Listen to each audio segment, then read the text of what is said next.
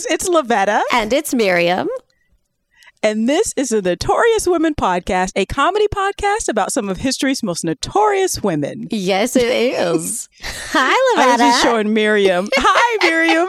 Did you like the video? Oh, my God. She just showed me the funniest video. Oh, my God. Listen. It was of the dog. I just love that the dog couldn't sing. That's what got me. Well, okay, you guys, this video is like a Christmassy video, like of the holiday season. And usually by this point in January, I'm like, we're done. It's over. Talk to me again in November. But this is worthwhile. Yeah. Oh, my God. You guys have probably seen it. It's just a dog. It looks like a Chihuahua, maybe? Yeah. Or Chihuahua mixed or some kind. And this woman's holding the dog and she's singing Silent Night. And whoever did the voiceover, the dog is like, all right. And then starts singing terribly. It was so funny. Oh, my God. Oh, my God. I needed that. I have to share. It's a little darker than that, but I have to share something with you. Okay. The other day, we were walking around and we ran into this very nice gentleman who had this beautiful dog. And my kids love dogs, you know. They're like, look, Mommy, this dog is so cute. I love the dog. I was like, okay, let's ask the nice man. You can, super nice. We're chatting, super sweet. Yeah, the dog loves kids. Anytime you want to pet the dog in the neighborhood. And I said, oh, is it? And my kid goes, I think it's a golden retriever. I said, oh, is it a golden retriever? He said, yes, it is. And I said, oh, and just golden retriever? He goes, pure blood. And I panicked a little. Oh. I was like, oh, that's never good when a man or a person is like pure blood. I don't. That's not how blood works. No, it's and not. The use of pure sounds very Nazi-ish. Yeah, right. I don't want to be like triggered, but triggered. I was like, oh, we have to go. Okay, bye. That man does not deserve a dog if he's concerned that the dog has pure blood. It really was. I was like, wow, that poor dog. Lord. I was like, wow, not expecting that word to come out of your mouth. No. You could say it's just a golden retriever. It's not mixed. And a lot of times they'll say purebred, like, right? You know, that's usually the terminology. That's not what he said. Pure blood is... No, he said pure blood. Yeah. And I was like, that is with that sort of white supremacist smirk, you know? And then I left. It was fine. A dog whistle about a dog. Only in America. Right. Yeah, that man don't deserve a dog. Somebody should take his dog. There should be a society in the world to go around and take people's dogs from them because they don't deserve the pure love of a dog. Now, that's the only instance you need to use pure is when you talk about a dog. Pure love. Yeah. Okay. I know. My kids would say that dogs should come to our house. And I would say I cannot afford the vet bills. But okay, I hear you. Especially on a golden retriever. Oh, that's what I don't care. I said I want I don't know. I think I've told you. I'm kind of obsessed with mini schnauzers because they look like they have mustaches, beards, and bushy eyebrows. They kind of have human faces, and I'm kind of obsessed with them. But I don't really care. When you love dogs, I don't care if it's a mixed breed, pure. I don't care. I just like a doggy because they all doggies. They're all like... I know. Yeah, I know. It's so cute. Like, even the ugly dogs are the cutest dogs, you know? Oh, my God. Oh, my God. Even if your dog has an attitude, tries to oversing you. It's no different than your children. What? Yeah, exactly. Well, on that note, I think we should get started. Yes. This is officially our first episode of the year. We took a little break, right? Happy 2024. Pew, pew, pew. Yes, we're back. I'm a little hesitant about celebrating the new year because every time I do that, shit goes down. No. It's good. It's good. We're doing good. And I'm excited. Yeah, everything's fine. Everything is great. So great. Yeah. If you hit the T in great, like aggressively, it really convinces you. It's great. It's exhausting, but it's worth it. It's great. Not great. Fine. Great. But you know what else is great? That we are back together. Yes, we are. And we're here to bring some more stories to our listeners. I still miss my grandma, and occasionally I will like sob, do the ugly cry in the randomly. Ugly cries are so healthy. Ugly cry as much as you need, girl. Thank you. But she, you know what? I'm going to hold on to the fact that she died at home, seemingly peacefully in her sleep. But I do miss my grandmama. Yeah. But I'm so glad I did Pam Grier. And by the way, Miriam, you are killing it on the social media. Listen, she's the one that's usually posting those things. It is me. Thank you very much. Listen, I found you all go to Instagram. First of all, tell all your friends to also go to Instagram, follow. While you're telling your friends to go to Instagram, tell them to download Notorious Women podcast. Do us a favor. It's in the new year. You guys share our love with everyone. Thank you so much. Always share. And what do we say? You copy the link of the podcast. Copy the link. And send it. Yes. Don't just tell them about it, because they'll be like, oh, yeah, that sounds really, really good. And then they'll forget. And then maybe they have to walk their dog. And maybe they'll have to punch some racist who has a dog. It's and proud of the fact the dog has pure blood. And they'll forget. They'll just forget. Yeah, right. So it's very distracting. So you just got to send it to put it on there, And then, but also go to the Insta, because if you listen to last week's episode or last month's episode, which if you didn't, just go back and listen to it, because it's amazing. I mean, I'm going to tout ourselves. And Lavetta has a very favorite line from Pam Grier, and I found it and I posted it. It's so good. I literally, I will watch that scene on our Instagram, maybe a little bit over and over again. Because it's a ridiculous scene. Blaxploitation films, our modern sensibilities. I mean, it's to our modern sensibilities, they seem ridiculous. But if you have a sense of humor, and I'm assuming if you listen to our podcast, you have a great sense of humor, you will get it. You'll get the joke. You don't need to write a think piece. It doesn't need to be think pieces made. No. Everything in blaxploitation films are probably politically incorrect at this point, but 100%. They are fun. Yeah. If you want to get your life, you need to watch a couple of them. Yes. So, because you're just like, I cannot believe that was a thing. But there's things going on today that we can't believe is a thing. So, which brings me to my notorious woman this week. Let's go. Yeah. Yes. I think we should get started. So my notorious woman this week, to bring us in, first episode of the new year, is CORETTA Scott King. What? That's right. I feel like bells should have gone off. You know what I mean? Yeah. Like streamers running down. Yep. Yeah. I was going to do Miss... She's amazing, which is the reason I'm doing her. She's a heroic, notorious woman. Obviously. But her name has been bandied about in the press, and I will get to that.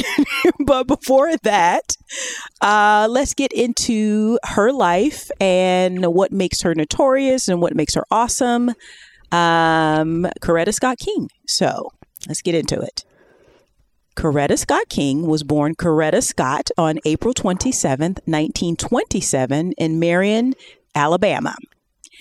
Now, she was the third of four children of business owner Obadiah Obie Scott, who was born in 1899, and her mother, Bernice McMurray Scott, who was a bus driver, church pianist, and a partner in the family's business.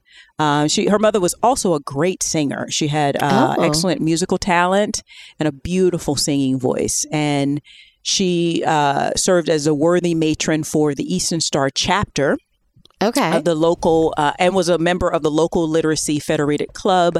Basically, Coretta's like, my mother was like, she was the woman. She was that girl. Yeah. So, again, the family they were solidly middle class. And Coretta's father, Obi, he went by the name of Obi, was the first Black man in town to own a vehicle, actually. Oh, wow. Can I say I love the name Obadiah? Yeah, I could. Obadiah. That's a great name. That is very old school. Very. Yeah. Love it. And then now before he started his several businesses, he worked as a policeman. They had several businesses, but one of the ones that Coretta remembers mostly is the clothing shop that they started out of the home, and then they later opened up a general store. Okay. But Obi also owned a lumber mill before that, which was, or around that time, actually, because he was, he was a businessman. He was a businessman. So he had many different, it was like, we got to diversify. What did they tell you to diversify your portfolio? So to create wealth, you have to diversify. So Obi was doing the do, he was like they would be considered a very upstanding, respectful Black family. I think it's interesting that he was a police officer. Mm-hmm. But back then, Black policemen were usually in Black neighborhoods. The conflict didn't start until they started bringing white police officers in Black neighborhoods. That makes a lot of sense. Yeah. In Harlem, on Central Avenue, in Los Angeles, all of that, the Black neighborhoods were run by Black policemen. Were worked by then. Yeah. Interesting. So, okay. Yeah. Now, again, the mother worked as a bus driver. She had her own kinds of things going on because, they have 4 children. So she's children busy. ain't cheap. No. She's busy. They're expensive. And it just shows you that Coretta grew up watching a woman have her own money, work, and be independent, while also being a wonderful singer and being a devoted wife, mother, and church member. They were very upstanding. Now, again, the family owned a lumber mill. So her father owned a lumber mill, but when a white neighbor wanted to buy it, probably at something that it was not worth, Obadiah's like, no. So they burned it down along with the family's home. What? Yeah. Yep. Man.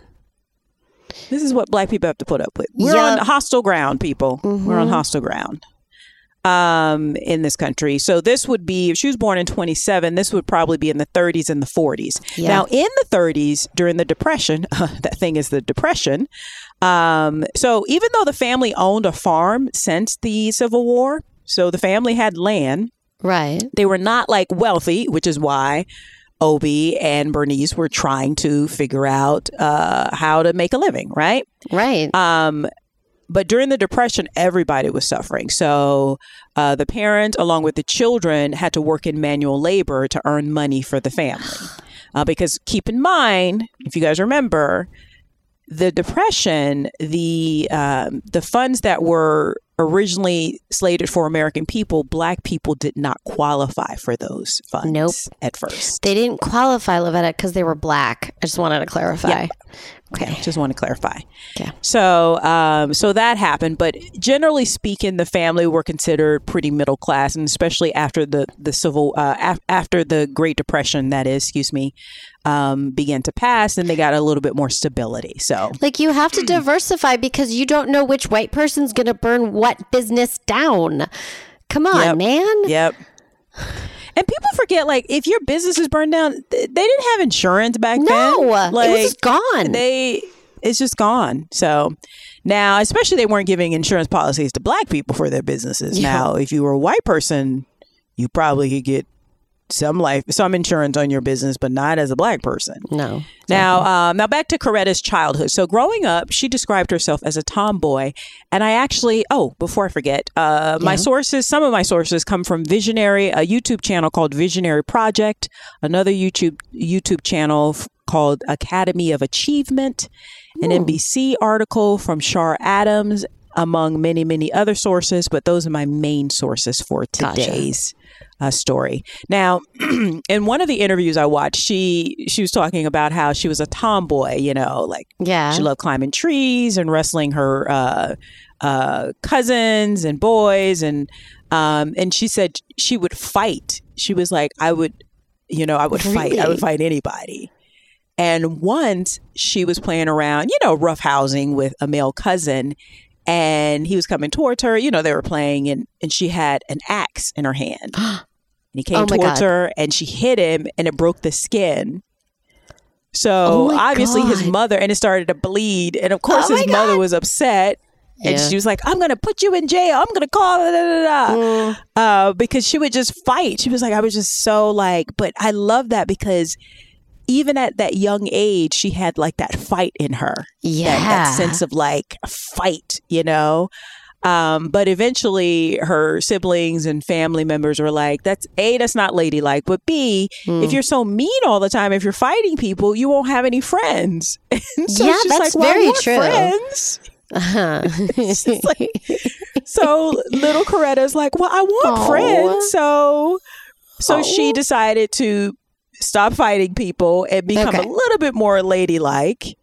And which is ironic that she was known as a fighter as a very young kid because she would be known with, be synonymous with the nonviolent movements. Yeah, no, I think that's amazing. But listen, there's many ways to get your rage out. And sometimes it's a nonviolent way. But, listen, born with rage. I get it. She basically just described me as a 5 or 6 year old because I would fight you. I would fight a boy. I'd pop him in the face. I'd wrestle him and put him in a headlock. And my mother used to be like, what is wrong with you? That's not ladylike. You're supposed to be a young lady. I'm like, just want to climb trees and ride dirt bikes. That's all I wanted to do. And so, but it's so interesting. I think that's probably a common experience for little girls, especially if you grow up in the South, in the country. Because she was like, in the South, there's a lot of space, and when you're out in the country, kids can always figure out how to have fun. Listen, So. I will say this. My kids, their friends, they love to battle.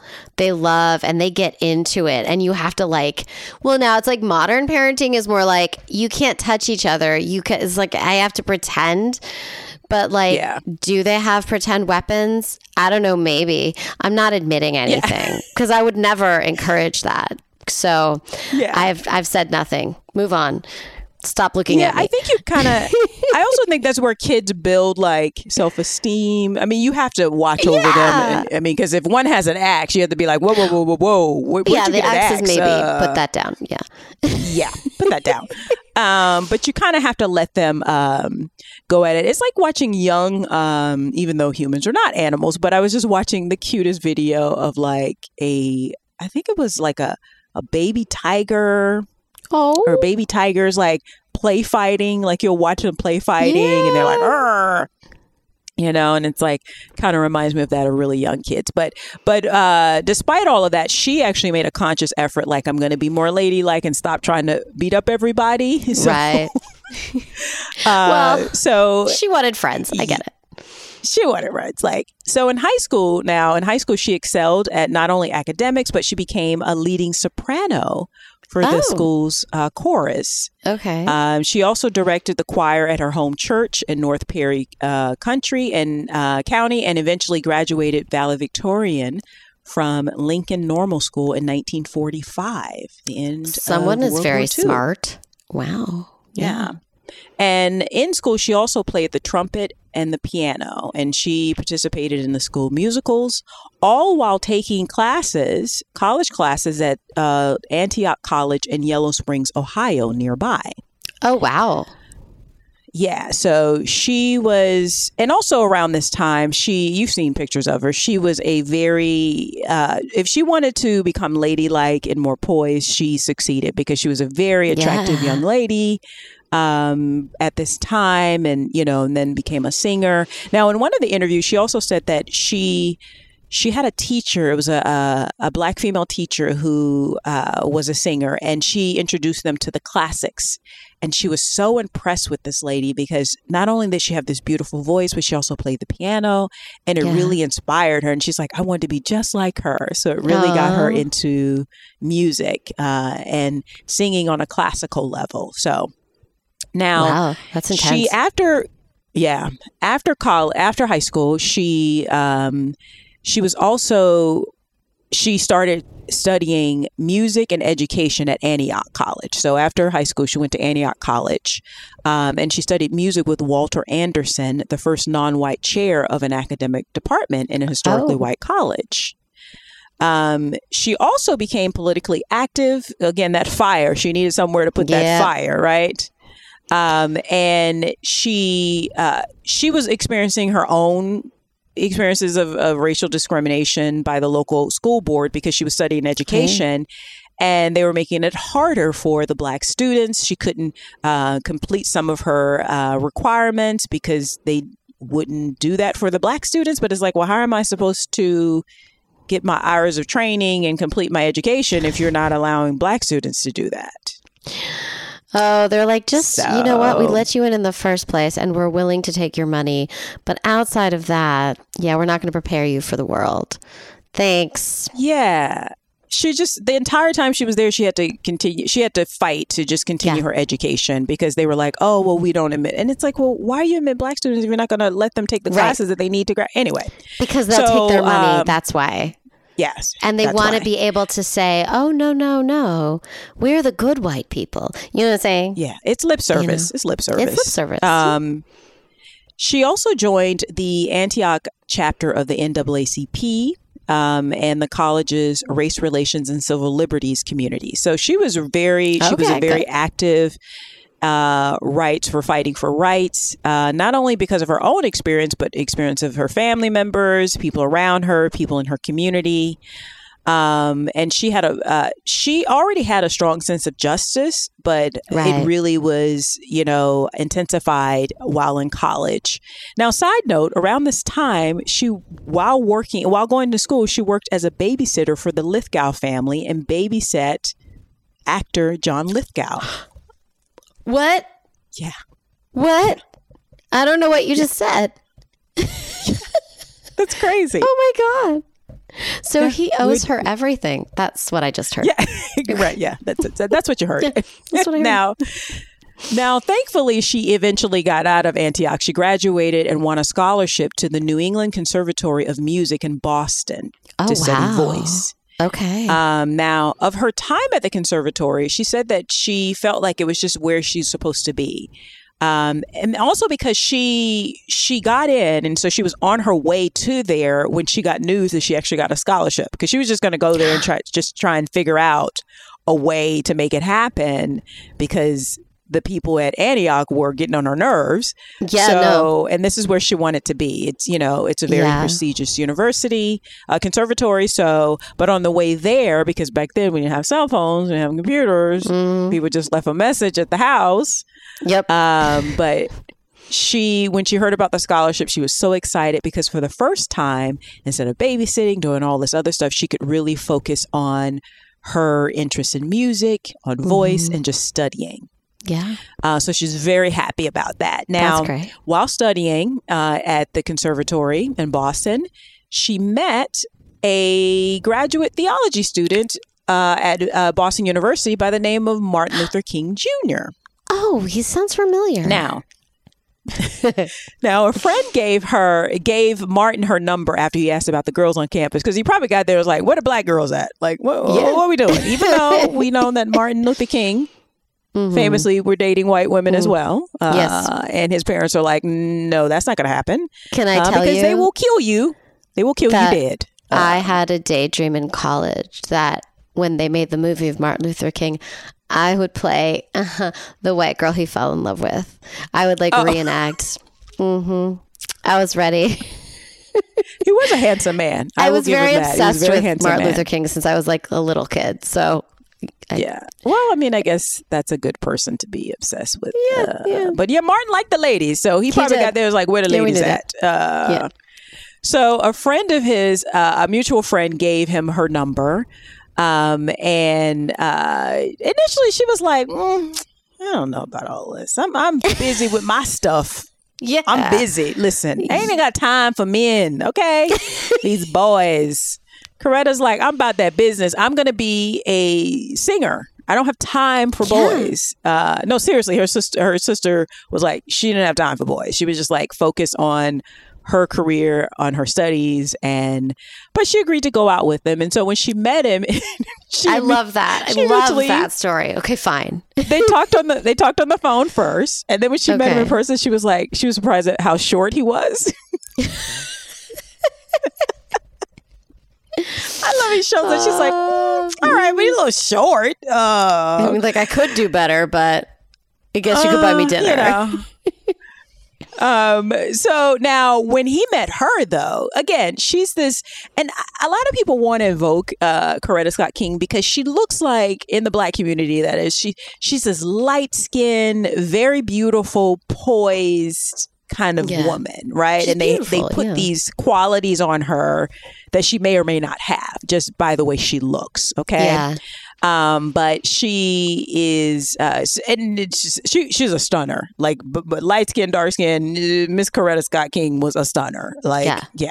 So she was a stunner, and so he told her, he put the game on it. He was like, "Look here, girl. You have all the qualities that I need in a wife." Okay. And she's like, "Slow your roll, player. Slow your roll." Okay. That's right. You don't even know me like that. He's putting the game on hard. He's like, okay. She's like, a singer? Oh, okay. You know, she's like, I'm basically famous. You have to earn this. Yeah, she's like, slow your roll. So after their first date, he was like, "Can I see you again?" She's like, maybe. No. She said she liked him after they started talking and things like that. So they went to a party. Now the two began dating regularly after that. And in the early months of 1952, she apparently 2 weeks after meeting Coretta, Martin wrote to his mother and he was like, "I met my wife." Wow. And his parents are probably like, imagine your child comes home, writes to you, is like, "I met my wife." She's like, slow your roll, player. I'm already rolling my eyes for when my children pull this shit on me. Yeah. Now, during their relationship, though, again, it was Coretta, because Coretta had that experience of her family, of her home, and her parents' business being burned down. You know, her grandparents had to deal with the same thing. She really was into like political and racial justice. Yeah. And she really got him fired up. You know, Martin was, by all accounts, from an upper class family. He was a Black man studying for his PhD, which was studying for a PhD is still unusual today, but especially in the 1950s. And he had a legacy. He came from a very prominent Atlanta family, and he had a legacy, and he had the pressures of that. So his parents are like, that's why they were like, "You cannot be dating some white girl," not because necessarily we're against that, it's because they will kill you. Yeah. They will kill you. No, they're right. So, no. And they also had very high expectations for him. Now, of course, Coretta's being a 10 that she was, a bad one, a bad bitch. I don't want to call her a bitch, but in the loving term, she was a bad one. She was a bad mamma jamma. That's an old term from the 80s from a song, but she was a bad mamma jamma. I hear you. She had a lot of men that were interested in her too. So, but I think when she got to know him and they got to spend actually quality time together and she realized he was a man of substance, she actually told her sister, who was like, she didn't really think about guys that much. She was just sort of, her sister Edith was like, she didn't really talk about guys. She had relationships, but she wasn't really boy crazy. She was focused on herself. She actually began to like him and she told her sister. And once she did that, her sister was like, "Oh, I think she really likes him. I think that this is something that's solid." Now, her hesitation at dating him and getting serious was because she realized that, you know, with his family expectations, if they were eventually going to be married, she would probably have to put her professional singing career on hold. Yeah. And so that was something she thought long and hard about, but she actually liked him. She just found him. She said he also had the qualities that she liked in a man, and he had substance. And so, you know, now, interestingly enough, like, again, Miss Coretta Scott King was a bad mamma jamma. She's smart. She's principled. She is of substance. She's beautiful. She's educated. I mean, if my son brought home a woman like that, I'd be like, yeah, a young lady like that. No, yeah. That's fine. Not Martin's parents. No. What? Martin's parents were like, no, are you kidding? That's like on all we don't know about list. all of this. What? What's wrong? I have a feeling, I don't know if it's true. I have a feeling they may in their mind had a type of woman for him that CORETTA did not match. I don't know how she could not have matched it because she seems obvious to us, but I wonder maybe they wanted somebody in town in the Atlanta, like elite, other Black elite people, if they had a young woman in mind, you know? I was going to say, based on my watching of The Gilded Age, that they might have had a specific, like I learned a lot. Like that was a history documentary, right? Good. Yeah. So yeah, I know everything now. I'm smarter than everybody. But I could see that there was like one or two women that they'd been eyeing for probably years, possibly. Like this is a good match. But that's ridiculous because she's amazing. She's amazing. I also think maybe they had heard a lot about her.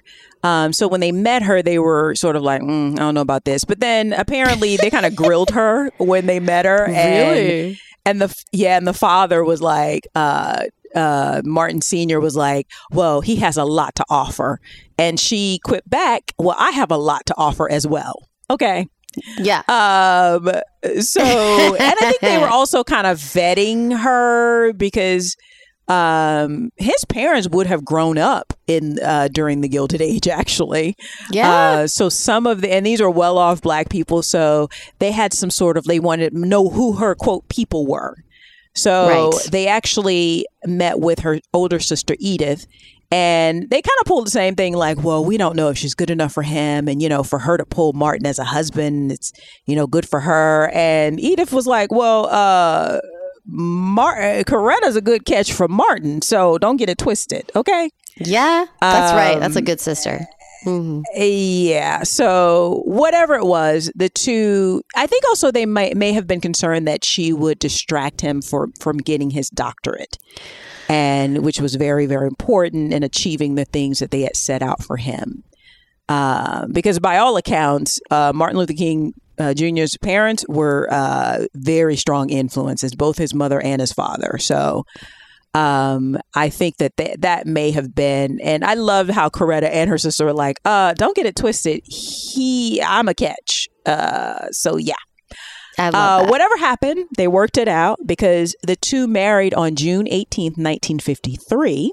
Okay. Now, side note, CORETTA had the vow to, quote, obey her husband removed from the ceremony, which was unusual my queen. At the time. Listen, that's all you need to say. Like, you could stop now. She is a hero. Yep. That's right. She's 1953, I will not obey anyone. No. Exactly. That's right. So now, after completing her degree at the conservatory, she and Martin moved to Montgomery, Alabama in 1954. Now, of that time, she recalled, quote, after we married, we moved to Montgomery, Alabama, where my husband had accepted an invitation to be the pastor of Dexter Avenue Baptist Church. Right. Before long, we found ourselves in the middle of the Montgomery bus boycott. Yes. And Martin was elected leader of the protest movement. As the boycott continued, I had a growing sense that I was involved in something so much greater than myself, something of profound historic importance. I came to the realization that we had been thrust into the forefront of a movement to liberate oppressed people, not only in Montgomery, but also throughout our country, and this movement had worldwide implications. I felt blessed to have been called to be a part of such a noble and historic cause, end quote.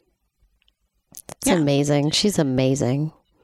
And this is the perfect kind of partner to have, because this is a woman who has her own strong sense of self, but also had the fact that she had the question in her mind, like, I'm going to probably have to give up my singing aspirations, music aspirations to be a proper wife, right? To a minister. The fact that she even had that inclination means that he was very, very lucky to have her. Okay. Well, I think I hope his parents recognize. Okay, I'm still mad at them. I think so. Yeah. Yeah. Okay. Well, We all make mistakes. Now, the couple moved to the church's parsonage, and they settled quickly into the new life. She taught, she was a member of the choir and taught Sunday school, as well as participated in the Baptist Training Union and Missionary Society. Okay. They also began having children. Eventually, they would have 4 children: Yolanda, Martin, Dexter, and Bernice. All four children would later follow in their parents' civil rights footsteps and become activists. But fresh into the marriage, and again, this is a strikingly gorgeous young couple. Yeah. Like, look up CORETTA and Martin in 1954. Like, you're just like, oh, wow, that looks like a movie star couple. Like, yeah, gorgeous. They do. They look like a movie star couple. Yeah, and again, they were thrust in the as sort of like the poster children, Martin especially, and the voice of the Montgomery bus boycott and social protest. And now, the Montgomery bus boycott was a social protest campaign against the policy of racial discrimination on the public transit system of Montgomery, Alabama. Right. It lasted for over a year.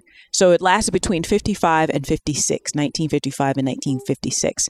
And basically, there's always a bunch of people in a movement who are working behind the scenes. But, because this young, minister who has his doctorate and has his beautiful young wife and this beautiful young family, it was just like, it's like Black Camelot, as they love to say about the Kennedy. So now during this time, CORETTA, she jumped into it. She's balancing motherhood, being a wife, and an activist in her own right. Yeah. Okay. Now, she also had to endure numerous credible threats, physical threats to her family, including a bombing attempt at the home in 1956. Yeah, I remember that. And again, this is a young girl whose family's house was burned down along with the family's business. Right. When she's very young. That's right. So also in 1958, Martin was on a nationwide, he was already a nationwide figure, and he was arrested for political activism and then stabbed while signing copies of his book, Stride Toward Freedom, on September 20th, 1958. So she had to contend with that. She rushed to his side, of course. In 1959, CORETTA and Martin along with Lawrence D. Reddick, went on a 5-week tour of India. Oh. The 3 were invited to hundreds of engagements. During their trip, she used her singing ability to get the crowds excited about the cause and about what they were facing back in the United States. It was a month-long stay. That's amazing. I know. When he got back in 1960, he was jailed again. But by this time, she had some very powerful help and an ally in Robert Kennedy, who, after Martin was arrested in 1960, he called her and said, quote, "I want to express my concern about your husband. I know this must be very hard on you. I understand you're expecting a baby, and I just want you to know that I was thinking about you and Dr. King. If there's anything I can do, please feel free to call on me," end quote. And apparently, he reached out. She said, "I need this." He reached out. He helped them. And then she said to the press later on, quote, "It made me feel good that he called me personally and let me know how he felt," end quote. Yeah. Yeah. Now, unfortunately, the goodwill for Robert wouldn't always extend to JFK. It wouldn't be as warm as that. Yeah. But, CORETTA and Martin often understood the precarious predicament that JFK, who was the first Catholic president, was under. He had to sort of balance you're Courtney. People don't realize it was a big deal when he became president, JFK, because he was the first Catholic president. He broke such massive barriers by being a different kind of Christian. My God, you guys, a different kind of white cisgendered, still Christian, just not. But there's some pushback on JFK. And then he was killed. So there's that. But that's why this country is so many levels of fucked up. So they understood, because the thing about them, Coretta Scott King, along with Martin Luther King Jr., obviously, were very sophisticated activists and leaders, political leaders, because they understood that you can't always ask up front. You have to be nuanced. You have to be strategic. Yeah. You have to push people. You have to kind of like push people gently, right? But they also, again, understood that JFK had his own set of, challenges that he was trying to navigate and balance as well.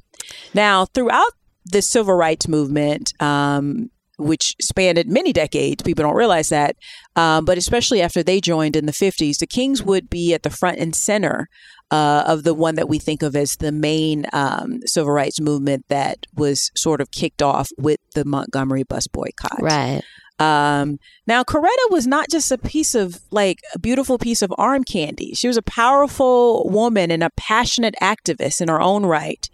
Having known Bayard Rustin, the leading figure and organizer of the March on Washington as a child, by the time she and Martin met in college, she had already developed a strong sense of justice and activism.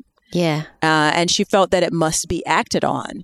But she understood the power of image and of using the press in the fight for equality. And she used her presence. She understood that she was a pretty light-skinned woman and how that looked. And her husband was a handsome chocolate man. She understood how that looked. Right. And one of the ways she strategized on that image and the positivity of their image together during the movement, she often put on freedom concerts that would help raise money for the cause, but also spread awareness about the movement. That's cool. I didn't know that. That's cool. Yeah.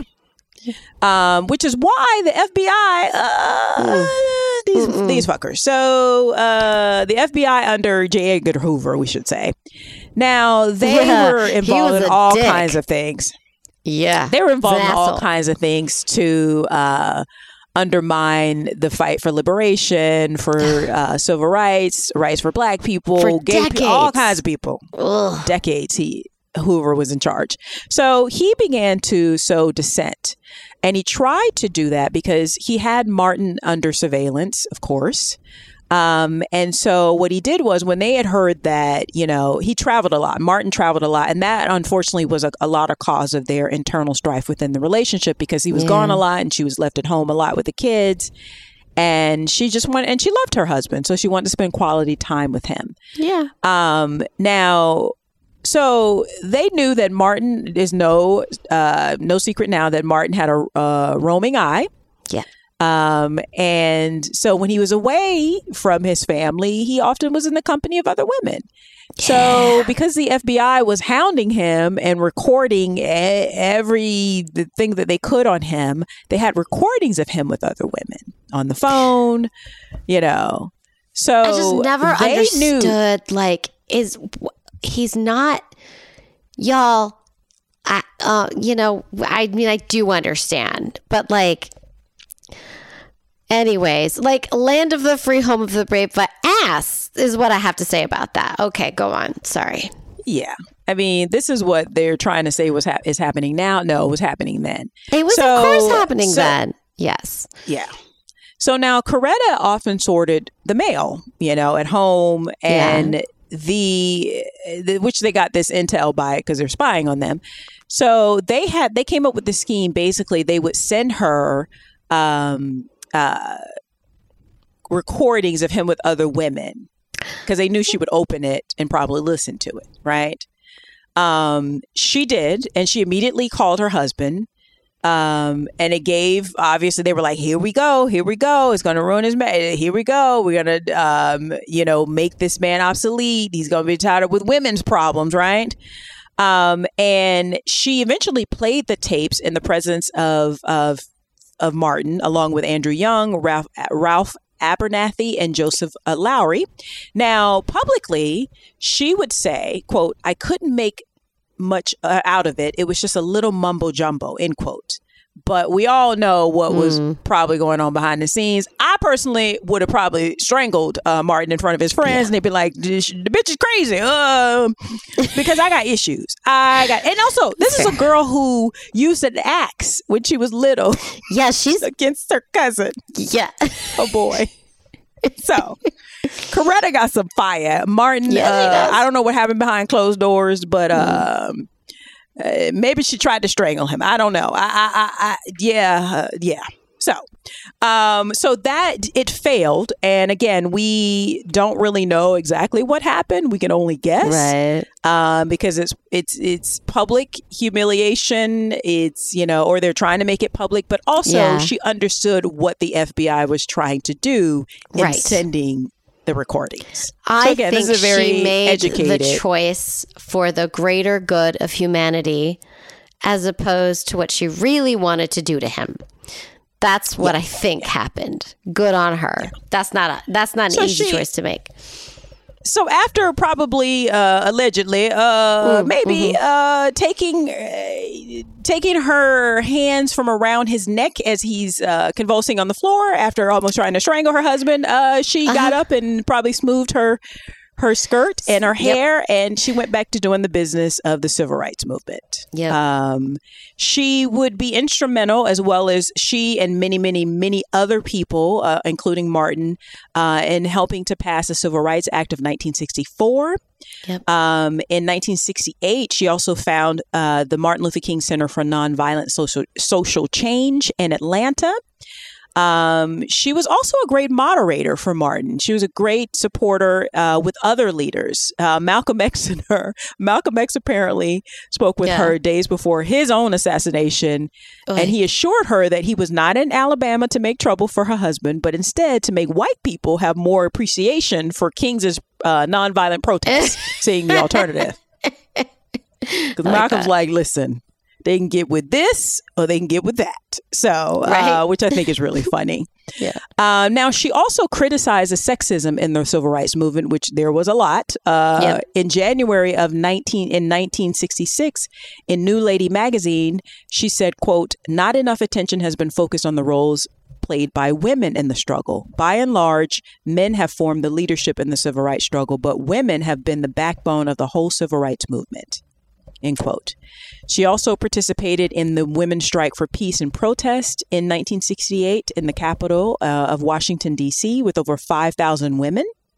Wow. In honor of the first woman elected to the House of Representatives, the group was called the Janet Rankin Brigade. Nice. She also co-chaired the Congress of Women Conference with Pearl Willem and Mary Clark. Every step of the way, she was beside Martin, but she was also doing the same amount of work in the civil rights movement, but in other movements as well. And she was a powerful and strong advocate for women's voices in the movement. She's a hero. Now, this woman is extraordinary. Martin was really lucky to get this woman. Yeah. Now, we all know that on April 4th, 1968, Martin Luther King Jr. was assassinated in Memphis, Tennessee. Yes. The following day, she arrived in Memphis to retrieve his body, and she decided that the casket should be kept open during the funeral with the hope that their children would realize upon seeing his body that he would not be coming home.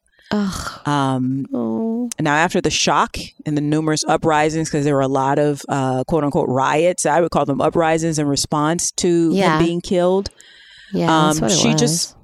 She continued her work. Just days after his death, she spoke at Ebenezer Baptist Church and made her first statement on his views since he had died. She said that her husband told their children, quote, "If a man had nothing that was worth dying for, then he was not fit to live," end quote. Oh. So she just continued the work. Not long after the assassination, she took part in a peace rally in New York City, and she used the notes he had written, because he was supposed to be at the peace rally, but she took his place. So she showed up in his stead. And did the speech in his stead. She, like I said, this woman was amazing. After the assassination, she actually got a second win almost. She, protested against the Vietnam War. Nice. She continued to support women's rights, LGBTQ rights, economic rights, world peace, and various other causes. In 1969, she and her daughter she and Bernita Burnett left for India again. Before arriving in the country, the two had stopped in Verona, Italy, and the king awarded her the Universal Love Award. Oh. And she became the first non-Italian to receive the award. She also traveled to London. So she went around and just traveled around keeping the word up and keeping the message up. She, like I said, she founded the Nonviolent Social Change in Atlanta. She became the president and CEO. She also, every year after the assassination of Martin, she would attend a commemorative service at the Ebenezer Baptist Church in Atlanta. Oh. She basically just became an extension. She carried on the work. And she did say of the FBI, because after Martin died, they started following her. Oh my God! Of course they did. They started following her, and she Don't we said have, later on actual that she was like, problems. Like, can the FBI deal with actual problems? Like, I watched. Well, she's an angry. Oh, she has melanin, so she obviously must be an angry black woman. She's going to do something that an angry black woman would do. Listen, obviously, so you have to watch her. I almost forgot. Why go after actual criminals? Okay. Yeah. No. Now, later on, it's so funny, the FBI, because she wrote a memoir, of course. She became an author. They wrote, quote, they studied her memoir and concluded that she would, quote, was a selfless, magnanimous, decorous attitude is belied by, quote, actual shrewd, calculating, business-like activities, end quote. Oh my God, J. Edgar. Seriously, she has find a brain. A hobby. I don't know, maybe golf. White men love golf. Go to there. Jesus Christ. Got a hound oppressed people. Yeah. Now, in 1969, she also established an annual Coretta Scott King Award to honor African-American authors of outstanding texts for children. And in 1979, a similar award was added to honor outstanding African-American illustrators. And this gets me to when I was a little kid. I used to go to my elementary library because I was a big old nerd. Yes, you and were. they had these like kids books on like political leaders and public figures. And I would read the Coretta Scott King one over and over and over and over again. As well as a Helen Keller one, as well as Harriet Tubman. Like, I used to read all of these over, and it just reminds me of that. Like, it's important the young people to. And I thought she was so cool and so brave, and I was not wrong because as an adult, I think she's even more cool. So. She also fought for years to make it a national, Martin's birthday, a national holiday, which was finally successful in 1986. And that is why we have MLK Day, which is coming up as a federal holiday. The time of this podcast, we just passed it. But yeah. Yep, it's coming. Yep, it's coming up. So in 1983, she also endorsed Jesse Jackson for president against Ronald Reagan. And she also dismissed the claim that Martin would have become a presidential candidate. She's like, nah, that's not something he was interested in. She, in addition to fighting for women's rights and LGBTQ rights, she also took part in the fight against apartheid. And on June 26, 1985, she was arrested along with her daughter, Bernice, and her son, Martin Jr., or Martin III, while taking part in a protest at the Embassy of South Africa in Washington, D.C. She also gifted her name to her alma mater, Antioch, which is interesting how she had so much problems there. Yeah. To create the Coretta Scott King Center as an experimental, I was trying to be fancy, learning resource to address issues of race, class, gender diversity, and social justice for the campus and the surrounding community. The center opened in 2007. Now, there was some kind of scary things after, because she's a widow at this point. During the 1990s, she was subjected to multiple break-ins at her home by a man by the name of Lyndon Fitzgerald Pace, who had admitted to killing many women in the area. He broke into the home once in the middle of the night and found her while she was sitting in her bed. So, yeah, after nearly terrifying. 8 years of staying, after nearly 8 years after that of encountering this guy, just broke into her home, she finally moved to a condo, which was also a building that was also part-time for Elton John, Janet Jackson. And it was bought, the condo was bought by Oprah Winfrey. Yes, reportedly. Oprah. Now, in 2005, so she's just going. Since 1968, since the assassination, she's just going, working hard. And it's interesting because she continued to sacrifice because she knew that it was probably more fruitful for her to use her tireless energy and time towards this cause and these causes.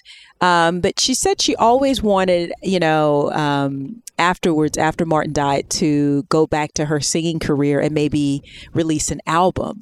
I mean, of the Freedom concerts, because she thought it would be a great historical piece of material. But she said, when you're a singer, you need to rest. And she's like, I just never got time to rest. And she's like, this was back in 1997. She was saying this. And she's like, I just never really got time to do that because it was just always some work to be done. Right. So she just worked tirelessly. And in 2005, she began having some health challenges that eventually culminated in her death. So the death of the author, activist, civil rights leader, wife, and mother on January 30th, 2006 at the rehab center in Rosarito Beach, Mexico, at the Oasis Hospital. Now, apparently she was there undergoing therapy for a stroke and advanced stage ovarian cancer. The cause of her death was believed to be respiratory failure due to complications from ovarian cancer. But the clinic had some controversy around it because when they started looking, because obviously a figure like as important as her and prominent as her dies there, people are going to start looking closely. Yeah. And apparently the hospital, this place didn't have a license. They didn't have a license to do the things that they were doing. And they were illegally performing surgery, taking x-rays, performing lab work. So that's a whole separate thing, I'm sure, that could be. So check in on your loved ones. I've just had someone very dear to me pass away. So make sure you're checking on the medical care of your loved ones, particularly the older ones, even famous ones. Because again, this is a very famous, prominent woman. And so she passed away, like I said, on January 30th, 2006. Now her funeral was 8 hours long. Oh my God. Yeah. And it was at the New Birth Missionary Baptist Church in Lithonia, Georgia. And it was held on February 7th, 2006. Her daughter, Reverend Bernice King, delivered the eulogy. In attendance were U.S. Presidents George W. Bush, Bill Clinton, George H.W. Bush, Jimmy Carter, as well as the First Ladies, with the exception of Barbara Bush, who had a previous engagement.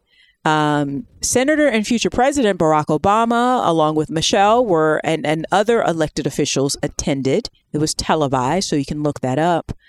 Now, after her death, there was a memoir that was published called My Life, My Love, My Legacy in 2017. And it was based on 30 years of interviews that she had had with Barbara Walters. Oh, wow. I mean, Barbara Reynolds. Reynolds, I'm sorry. Oh.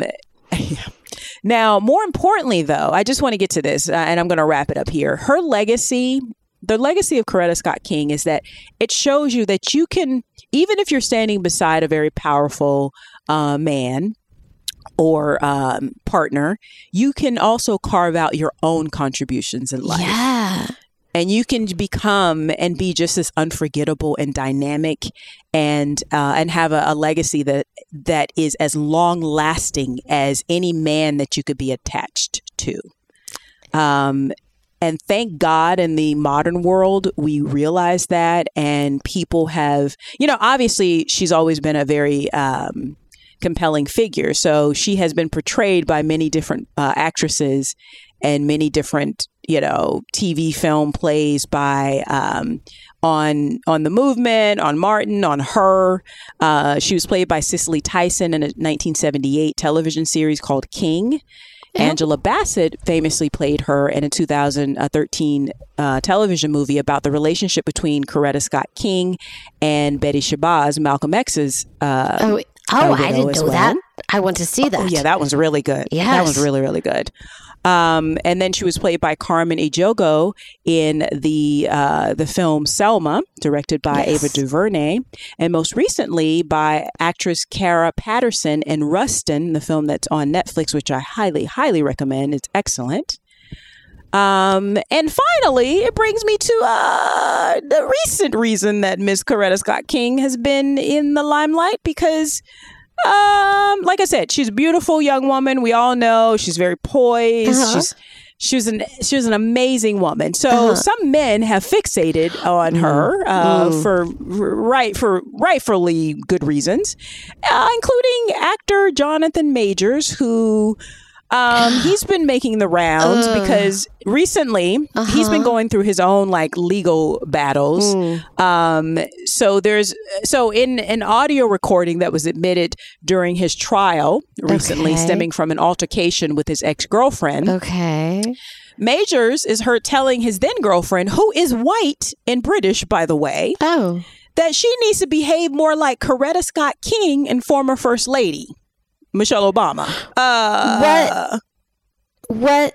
He need to be put in jail just for telling a white lady she need to be more like Coretta Scott King and Michelle Obama. That's crime enough. That's crime enough. She should have shot back like, I'm white. What are you talking about? Excuse me? Hillary Clinton, maybe? I don't know. I'm white. I should be compared to Hillary Clinton or Lady Bird Johnson. I don't know. But Coretta Scott King and Michelle Obama is confusing me. And also I'm British. So this is very confusing. Yes.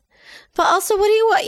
You think I should lead the community to justice? What? What are you saying? You know, she should have asked him. So, are you saying I need to wear blackface?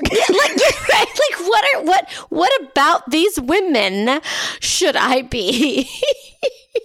She's been like, I feel like you're telling me I should wear blackface, and dude, that's not cool. Listen, I'm not doing that. Okay, there's all sorts of problems with his life right now and choices he has made, allegedly or proven. I think it's I don't know. I'm just gonna say the word alleged so that we don't get in trouble.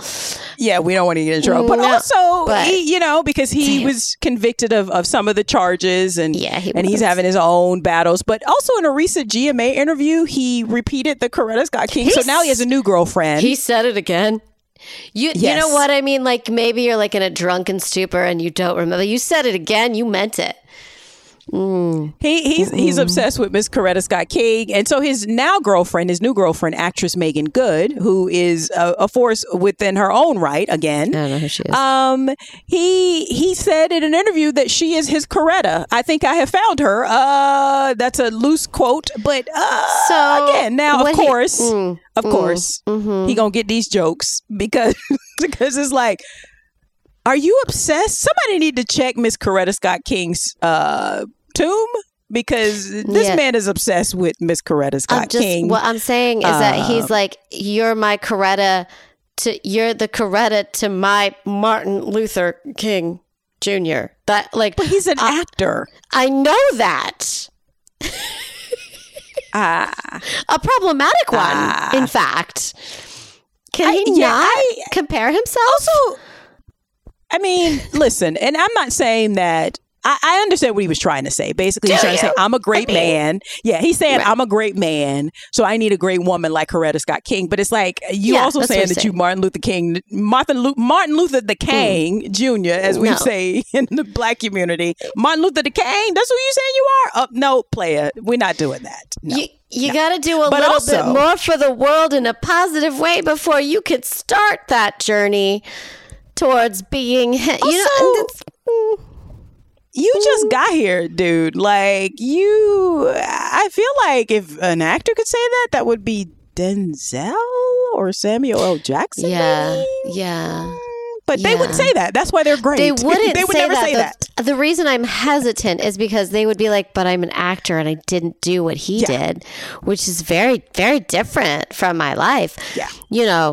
good on him. You know what he is. They would say that. If I'm not thinking of the right person.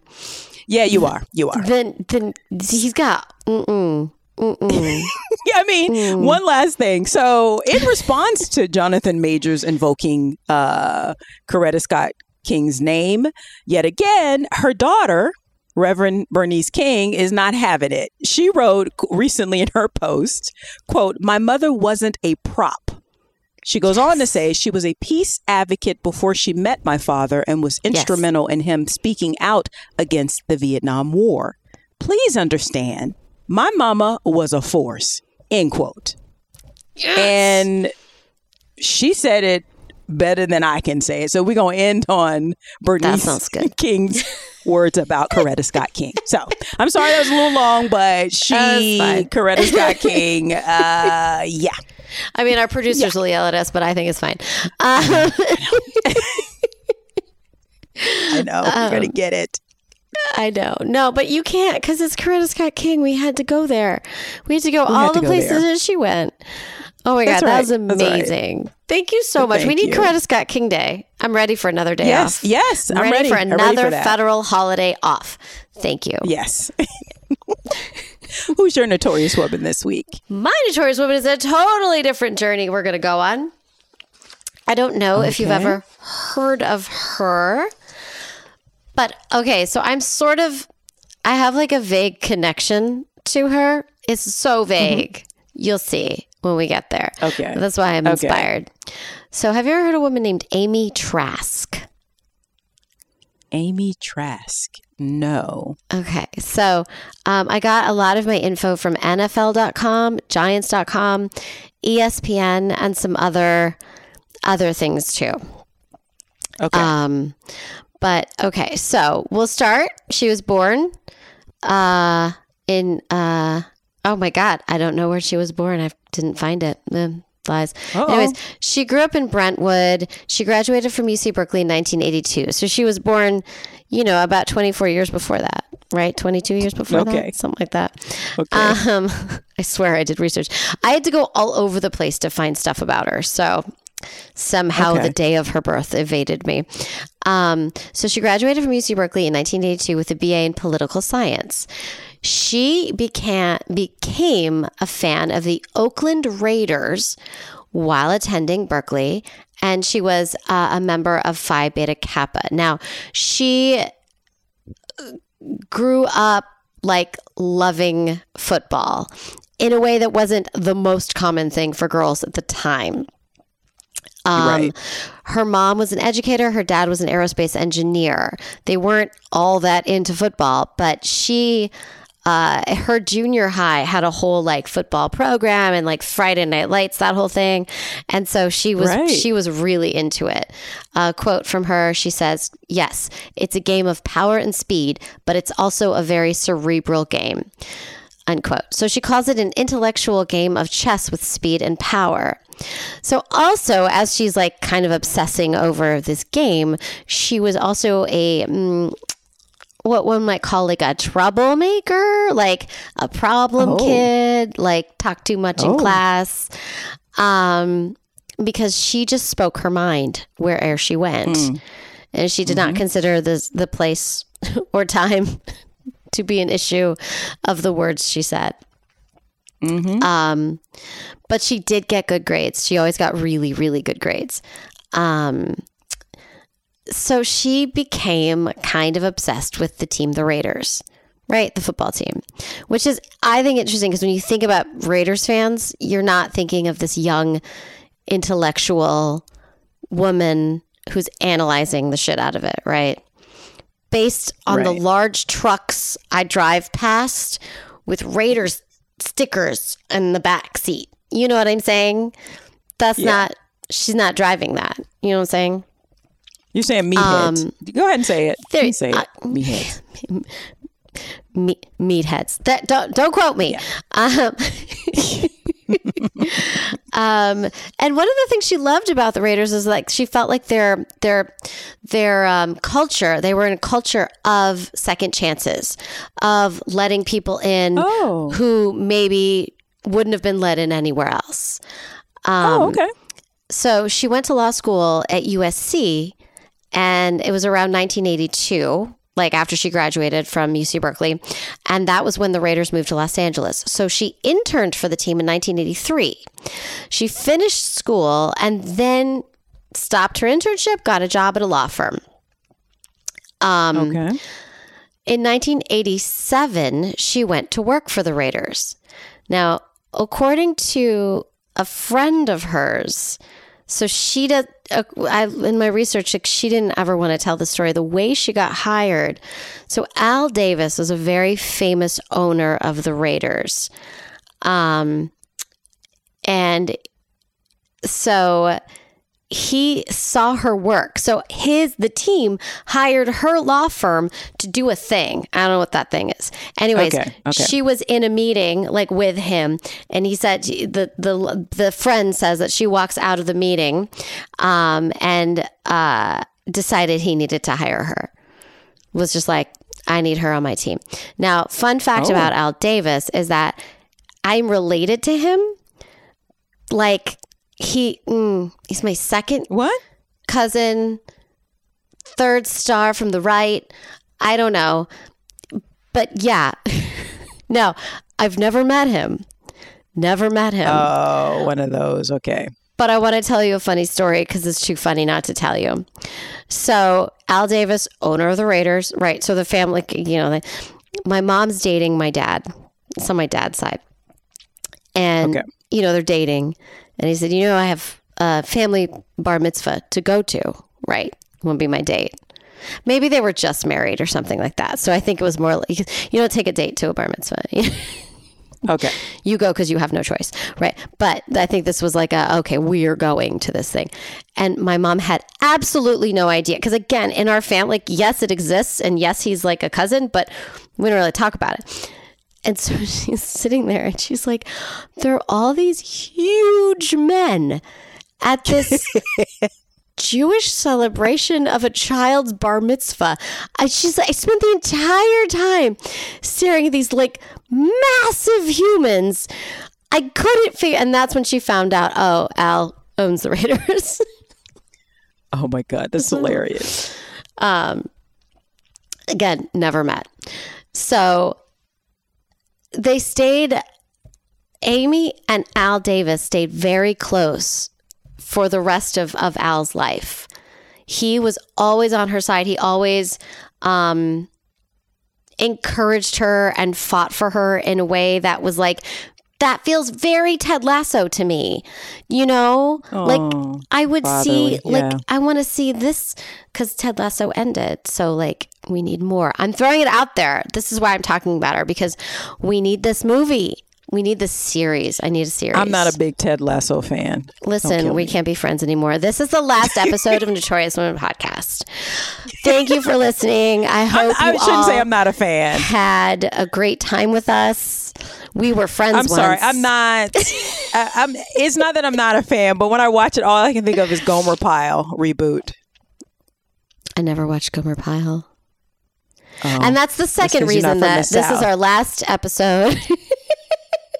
It's because you're not from the South, so you didn't watch it. It wasn't on repeat.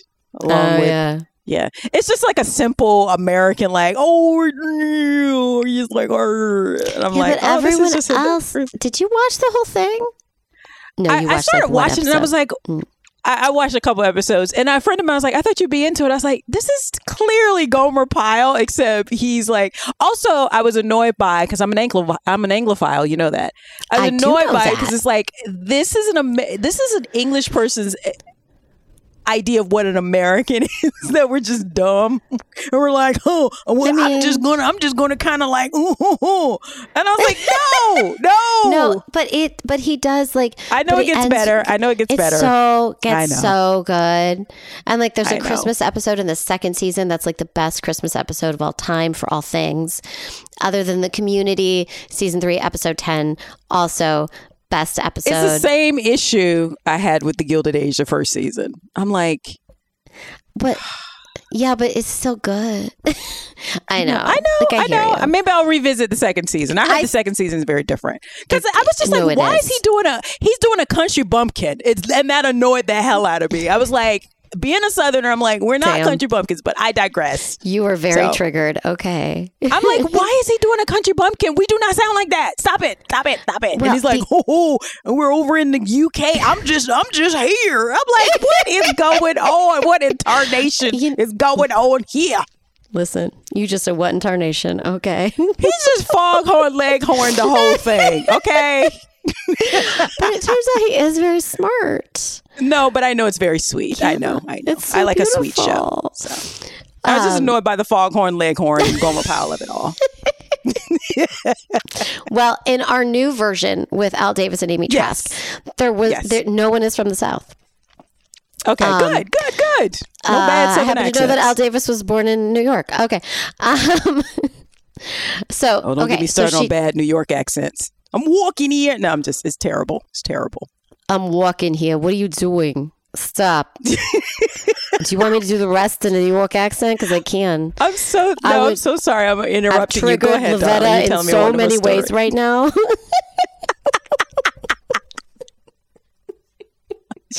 Oh my God. It's been too long. That's the problem. Teresa's going to kill us because this is way too long. Yeah, definitely. When we're dead, you guys.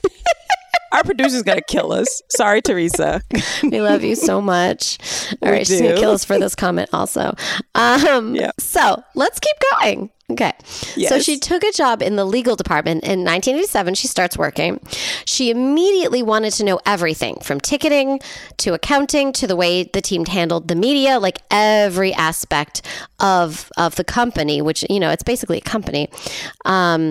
The many other workers there were not exactly thrilled that this woman was walking around trying to know everything about everybody. And who is she to know about football?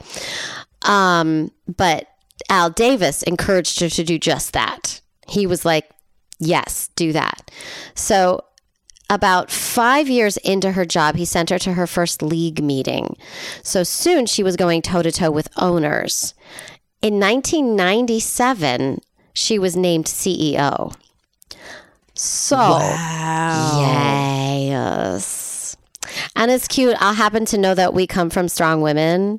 And that's why I'm like, I know why Al gave her this. I feel very when I was reading about her, I was like, yeah, because, these are very strong, brilliant women who were not given a chance because of their time and place.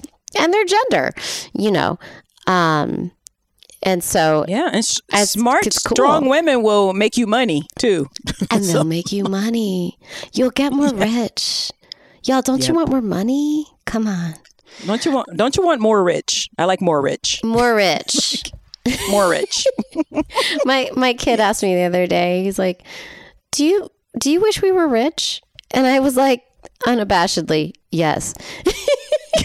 I am not raising them properly.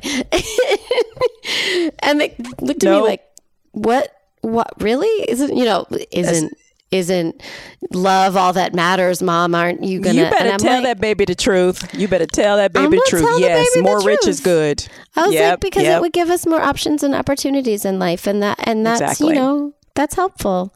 And then when we see something sad, we can donate money to help them. It's not like you're not an asshole for wanting to be rich, and what you do with your money definitely matters. But yeah. So I'm telling it like it is. But the shocked look of oh, did you just say that? I did. Yep. Okay. So this is just a fun, quick story. So she was relatively new in the NFL power circle, right? In the big guns meeting, right? And according to an old Sports Illustrated article, she got into an argument with a former 49ers president, I won't say who it is, at a 1997 league meeting. She then refused to yield the floor, even after she was ordered to by a former NFL commissioner. She would not do it. So this is who this woman is. She's like, don't play with me. So later she found out sort of why. So Al Davis was someone who very much took chances on people. He was kind of known for that. The people who were deemed quote, problematic, right? Okay. And And she jokes that since she's been problematic since she was a little kid, this made a lot of sense. So one of the coaches, Mike White, coached the Raiders from 1995 to 1996, says he had a tremendous amount of respect for her. She's a very intelligent lady. And because of those reasons, she was given a lot of responsibility. A lot of her male counterparts did welcome her with open arms. And she says that. She's like, many of them were welcoming and supported me. She's not trying to be a woman in football. She's just in football, you know, and it's like her issue. Not her issue. It's not her issue that she's a woman. It's other people's issues. In fact, Al Davis said the same thing. Like he was given credit for giving a woman a chance, and quote him, quote, nobody should get credit for doing the right thing. End quote. Yeah. I love that. Yep. Yeah. It's like, ladies, like when your husband, like, I don't know, does the dishes or the laundry or like, you know, picks up the kid from school. It's not a favor. It's not a gift. It's just sharing the load. You know what I'm saying? Yep. You know what I'm saying? Preaching to the choir. This is why I'm single still, because a lot of men don't want to do it. They want credit for it. They would be like, oh, baby. It's like, motherfucker, just... I thank my husband for everything he does that he thanks me for. Yeah, exactly. You have to definitely say thank you, but just not... I'm not going to give you a gold statue for doing the dishes. No, there is no award ceremony for folding laundry. It's like, thank you, baby. Thank you for doing that. That was sweet. I love it. I appreciate it. Appreciate that. Yep. Appreciate you. Yeah, absolutely. Appreciate you continuing to do that for the rest of our lives. And that goes both ways. So yeah, it does. It really does. So her nickname became Princess of Darkness. Now, I like this. She got shit done, you know, and she got shit done the way she needed to get shit done. So what was great is that she fucking turned that shit around, because, you know, people were being dicks, and, you know, the patriarchy is going to patriarchy, but she was like, no, that sounds good. I'm the Princess of Darkness. So be afraid and do what I say. So she just owned it, and she's like proud of it. And I love that for her. I love it. So it's interesting because like that's what I have finding stuff on her. There's the culture of the Raiders is very like it's mysterious, it's aggressive, right? It's strong. And Al Davis stayed secretive about just how things were run, and she retained those secrets. And when he did pass, that's why I'm saying Ted Lasso, like she was like, I honor him forever. And she is a very similar beast. She is in the same way. And it had been written that she is Al Davis with ovaries. And she was like, no, I'm my own person. Thank you. Thank you very much. You are. He's me with testes. Okay. There you go. That's what it is. Much better phrased. I like it much better. Mm-hmm. She's also, side note, been married to a man named Rob for more than 35 years. They met in law school. Oh, wow. He runs a hedge fund. She says he's her best friend. Fun fact, their wedding was delayed because of a Raiders game that went into overtime. She's like, I'm not going until I know who won.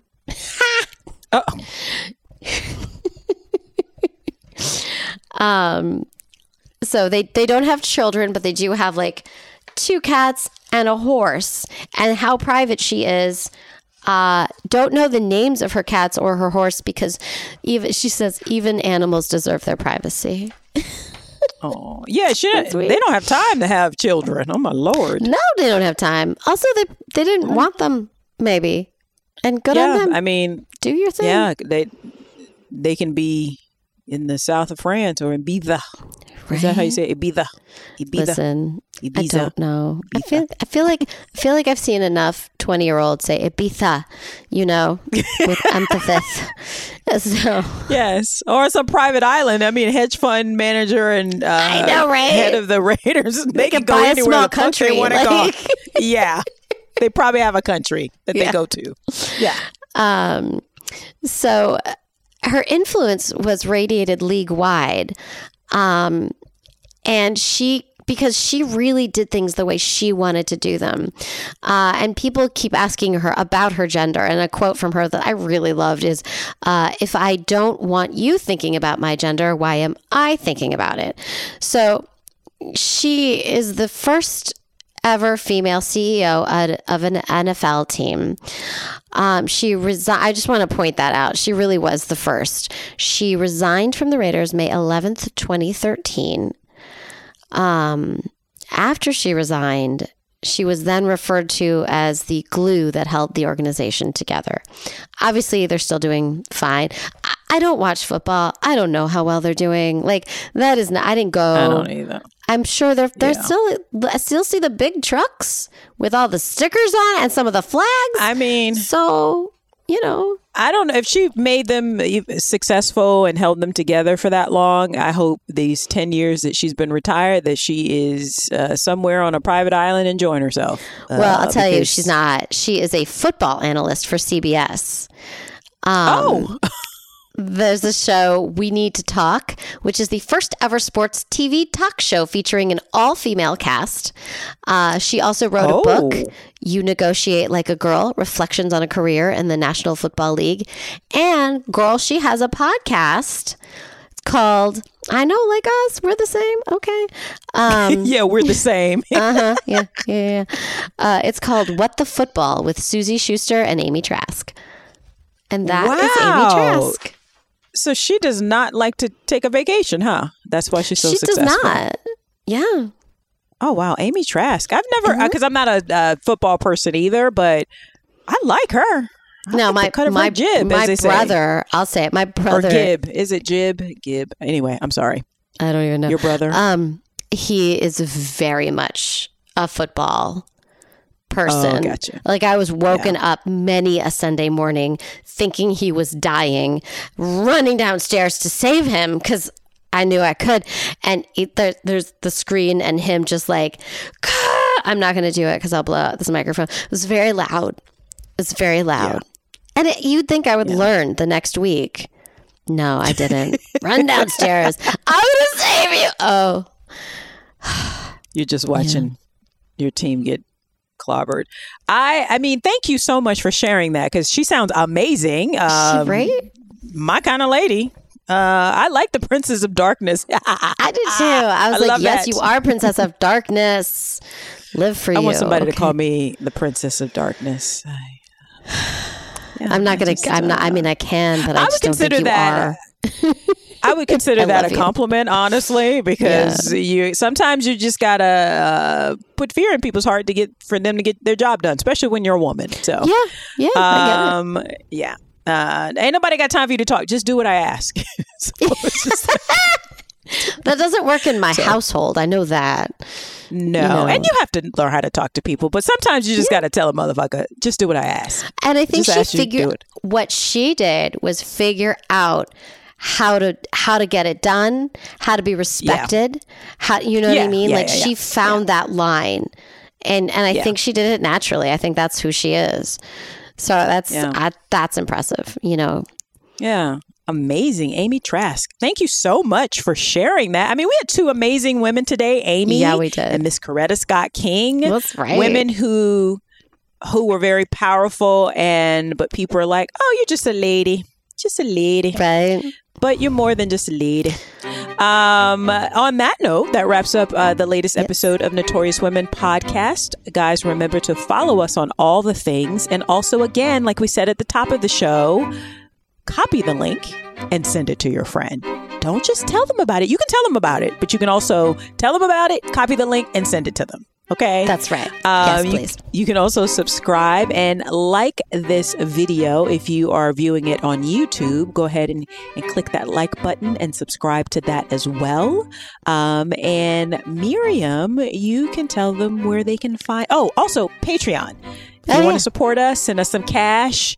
Amy, if you listen. We could, we might not be able to afford an island, but if you want to hook some sisters up, you can go to patreon.com /Notorious Women and leave us a one-time donation. That would be great. Yeah, or like I feel can, like 100,000. That's nothing for you, right? Yeah, that's cool. That's just like in the bottom of your purse, right? Of your $100,000 bag. Like change. It's change. Changing so you your can couch. send that. Yeah. And if you want to do that, you can go to patreon.com /Notorious Women. Patreon is patreon.com /Notorious Women. And Miriam, where else can they support the show and follow us? Yeah, we're on Instagram, of course. Notorious Women Podcast. Find us there. Funny things for you. We're also on TikTok. Also some funny things for you. Like us, tell your friends. You can DM us on Instagram. And you can also email us at notoriouswmpod@gmail.com. And that is where you can find us. Thank you so much, guys, again, for supporting the show, listening, downloading, and sharing. We really, really appreciate it. And we will see you guys next week. Bye-bye. Bye.